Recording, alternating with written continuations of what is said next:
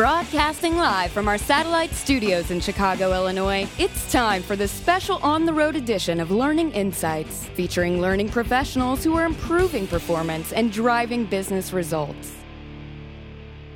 And we are back with another exciting and informative edition of Learning Insights. Stone Payton, Lee Cantor here with you. We have Mike Lynn with Training Pros in the room, but consciously and intentionally not mic'd up. I think that was probably a good call. It's for the safety of others. Exactly. But we've had a fantastic morning. We've caught up with some old friends, made some new ones, had some very insightful and interesting conversations so far, not to put any pressure on our next guest. I think this is going to be a marvelous segment. We're going to get a chance to visit with Senior Associate Strategic Operations Training for Inner Workings. Please join me in welcoming to the show, Miss Kelly Dowd. Good morning. Good morning. Thank you for having me. Can you share a little bit about Inner Workings? What are you guys up to? Sure. Oh, not much. No.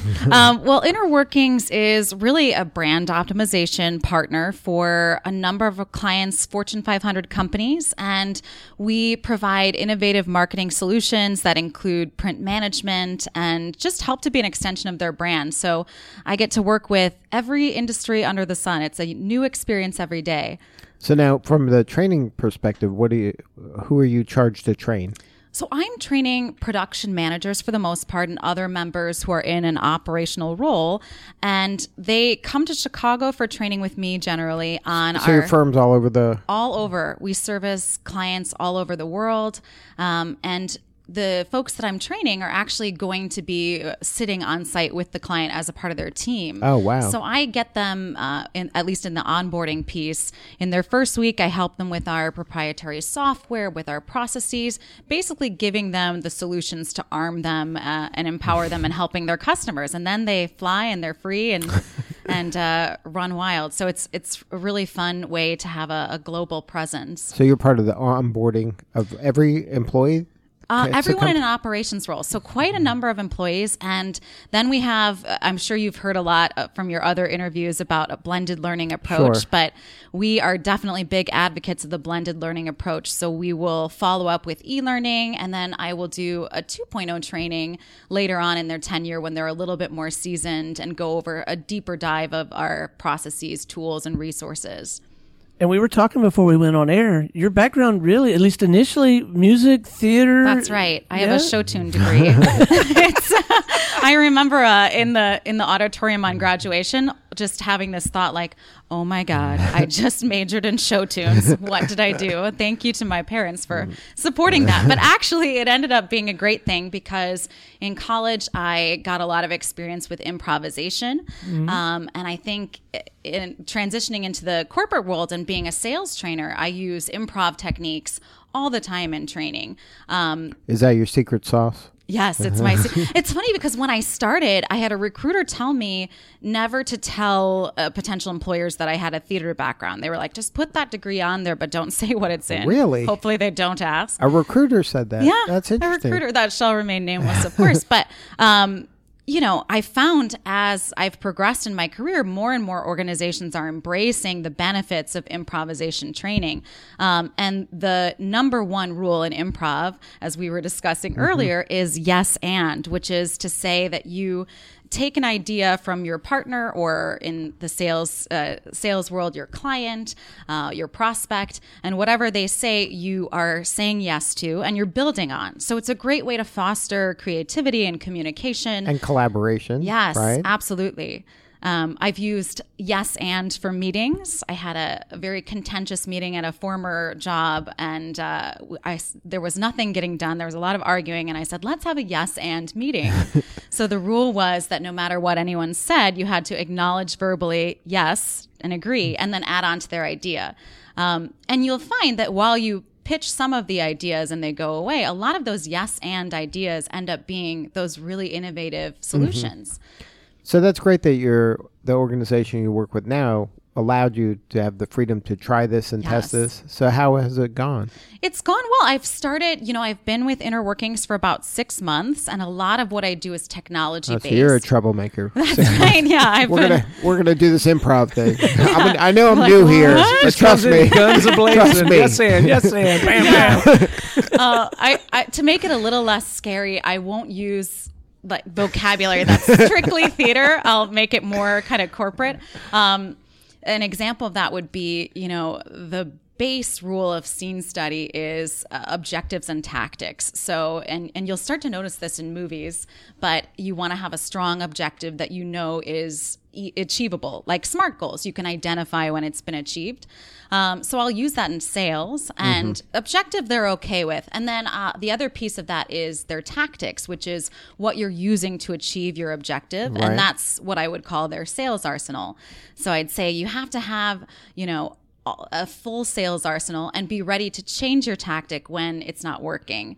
And when I've worked in the past with Cars.com and Tribune Media and trained, especially inside sales, they can get in that scripted rut where they're using the same script 300 times a day or using the Right, same. so they're not even listening to what the Right. person's saying. It's They're not just a like, I'm communication. just going down this checklist in my Yes. head. It's so hard to be a salesperson and have to hear no so many times a day. It can be so debilitating that it's easy to just fall back into features and benefits. But I find if you're really playing a strong objective and using your tactics and switching when they're not working, because what's the definition of insanity, right? Trying the same thing and over expecting and over, different results. Exactly. So it's a good way to get them back into kind of a more organic mode. And you want them to be an active listener. And Yes. I find the yes and kind of helps that along because they have to hear what the person's saying Right. and kind of repeat it back to them and build on it.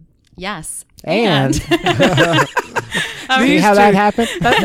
Mike, you and I can go to lunch. 'Cause these two are going to be talking all after. No, this is just so right up your alley, Lee. You talk about this all the time. And now that I think about it, when we're developing our studio operators, our underwriters who host shows, I can see now you've been tricking me. You've been changing the vocabulary just like she does. Right. But you're teaching our system a lot of these same things. That's so great to hear. And it works, right? It does. And there are companies now that will go to Second City and Comedy Sports and IO and take their sales team or even, any team really to just help build that communication.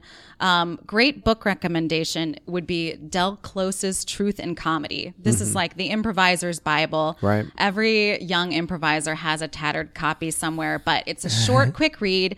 Del Close was the founder of Second City, and all of the techniques in that book work for sales. They work for HR. I mean, they're really totally translatable to corporate world.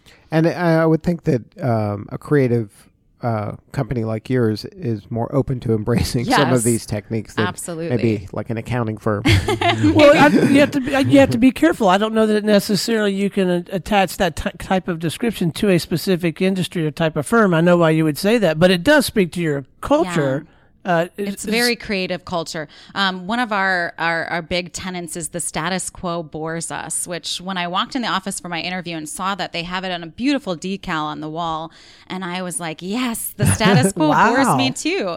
And we're not interested in delivering learning solutions that are status quo. If we're expecting our employees to be really innovative and creative, why would we want to be dry and typical? Right. So we really customize to the client, to the learner, and try to make it a fun experience where you have been almost deceived into learning, right? What was that interview like? Because this was only like 6-8 months ago, right? Yeah, it was wonderful. I was really looking for cultural alignment first and foremost, a company that fosters learning and development growth, which is harder to find Right. than you'd think. Training can end up being something that's an afterthought for organizations. Right. So when I met my now manager, Jenna, she really built the training program from the ground up. It was really her baby, that they say yes to her all the time. They're a yes and organization because she'll say, we need to, build out our ongoing training, or we need to find blended solutions for e-learning. the other sign that this company cares about training is that they are letting us use Articulate Storyline, which is a great learning and development software for synchronous and asynchronous learning experiences. And it's really easy to use, but it's a commitment to get this software on board for an organization that we have probably less than 10 trainers for a global presence. How many employees? 1,600 across the globe. Oh, thereabouts. with 10 trainers? Yes. And we don't train everyone. And certainly there's challenges with that. You have to embrace technology that's going to help you to communicate out. There's barriers with language, with time zones. So getting support from the top down where they're allowing us to fly around the world, they're flying employees in to see us to just build that face-to-face connection, because ultimately, e-learning is a great tool to support ongoing training, but it, to me, is not utilized best as a standalone solution. Right. There has to be something else that is the bread of that sandwich. So I think that you want to be working with a place that's not going to say, let's just build out a bunch of e-learning, fire all of our trainers. Right, and we're done. Yeah, exactly. So it's nice when you can do a little bit of everything and design and implement, which is why every day is different, which is great. So now, what was it like? You graduated with your degree, and then how'd you make the pivot into kind of the learning world? Well, I always acknowledge too, I mean, if I had gotten some sort of big break or been super talented, I'm sure I wouldn't have gotten into it. But you wouldn't be here then. That's right. And I would be missing out on a great conversation. So I was doing that actor thing where I was trying to do a bunch of part-time jobs while I was acting, and I really took any job I had. The anything for money strategy. Oh my goodness. My first theater gig was on the L. It was a show that was like during the Chicago-ween, and it was on the L, and you were performing on a moving L train. But I was like, I'm going to do anything to be paid. Showbiz. Yeah. Right. So I'm the person spinning the sign in front of the store. I'm in show business. You have a lot of right. You do that with such grace. So I took a corporate job just because eventually you realize that money is a necessity in this world. And I started working at Cars.com and was an account manager there. And it's an open air environment. So I started listening to those around me, and a lot of the my theater bag of tricks that I was using in conversation, people would say, oh, wait, what is that technique, or how did you do that? So I started training from a subject matter expert perspective. So you're getting good results. How cool is that? It was really cool, and just transitioned into training. Also, like many other training and development specialists, I'm sure this has happened where the person who onboarded me was so passionate and really nurturing and totally got that concept of, as a trainer for onboarding, you really are kind of like a counselor, you're, a support mentor, person. Right. Yes. And so I was like, I want to do that. She really made this a great experience for me. So yeah, it just ended up being a fantastic thing. And then I was like, theater schmeater, I love training. Right. And you're using the skills. It's Yeah. not like you're not using the skills. That's true. Yeah, no one's ever surprised when they find out, which I don't know if that's a good thing or not, but I try to keep the tap dancing and singing to a minimum. Look, if it helps someone learn, you got to be open to it, right? Absolutely. You have to be a cheesy to be a trainer, Rhyming, acronyms. It all helps. It all helps, yeah. So I want to talk about global for a moment. Okay. Because when I was your age, the North Pole for me was Hartselle, Alabama. So I've only recently had an opportunity to travel a little bit. And so I'm beginning to see that there's some marvelous opportunities in tapping into the diversity of other cultures. Right. And it's just wonderful to start to experience. And I have to believe trying to design and deliver training to a global workforce, that's got to be just absolutely wrought with some challenges. It is. And I think the biggest challenge is, and really this probably is a challenge whether or not you're working in a global organization, but bridging the gap between a subject matter expert and an end user, which is all of training kind of comes from that space. But when your subject matter expert and end user are in different states, different time zones, sometimes even different languages, you don't get the opportunities to sit with them at their desk and watch them go through the process. So, the major solutions are just going to be, first of all, you need a technology platform that allows you to have some face-to-face, whether it's Skype or Google, where you can actually see each other, because you have to be reading if what you're saying is landing. Right. And to do that, you need to see them. Right. It's hard to pick up those cues on an email, right? Or a text. And it's so hard in a multi-generational environment too, when you have those millennials who their communication style of preference is email, even if they're in the same office. Or text. Or text. Or some other, tweets or boops or bops. I don't even know. So you have to find a way, I think, to communicate on multiple levels. So maybe you're sending an email and following up with a phone call and then sending them to some additional resource. So I think, my two approaches are always not letting the technology rule me, but finding the technology that fits my messaging. And then just having a consistent blended approach across communication in general, even during the needs assessment piece of design. So hopefully that will continue to work. Now, from a training standpoint, how do you translate, which I'm sure you're good at, the standing up in front of everybody and communicating, and then, now you're dealing with a little square on a screen, and you got to, It's hard. I found that there are a lot of great webinar platforms out there where you can almost do just as much as you could do in classroom. The only piece that's missing is going to sometimes be that face-to-face if you don't have a good video capability. But I try to still have a lot of participation. So I do a lot of passing the presenter when I'm using a webinar. So the technology we have allows us to do that, where I can see their desktop, access their desktop, and I'm all about the demo. I think that is the best way to learn, is to say, I'm going to show you this process, and then I'm going to pass presenter mode to you, and you can show me, and have them do teach backs. Even online, you can do that. So that's great. And then I think just you need a little bit more one-on-one follow-up. If you've done a webinar training for a class that's whether it's small or large, you want to follow up with each participant at some point to just make sure that you weren't missing, because you're not seeing those cues. You don't see the nods and all the stuff, right? And people might be it's tough on webinars to get people to speak up and participate, because you have to unmute yourself. You have to raise your little virtual hand, and it can be very intimidating. So I don't like to neglect the quiet learner. I like to make sure that if I've noticed, rather than doing the old school teacher thing like, Danny, we haven't heard from you, which can really embarrass someone and then put them on the spot, right? Yes, exactly. I would rather just follow up with them afterwards. Just kind of privately. Yeah. They're usually much more comfortable then, too. We can't neglect the introverts out there. I mean, introverts are often mistaken for seemingly having apathy, but really that's just a different communication preference. So how'd you learn that? One of my best friends is an introvert, and I'm married to an introvert, if he's listening. I'm married to a gentleman who's an accountant, and he's a little bit more quiet, laid back. He's the chill guy. I'm the high maintenance, crazy one. So I've learned that a lot of people, when they first meet him, will think he doesn't like me, right? But he's just a little shy at first. Right. And that's why I've learned that.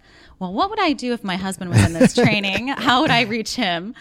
We hope he'd pay attention. He'd be in trouble if he didn't. But it's great that you're naturally empathetic. Like, you're trying to put yourself in the learner's shoes and different styles of learners and communication styles. That's fantastic.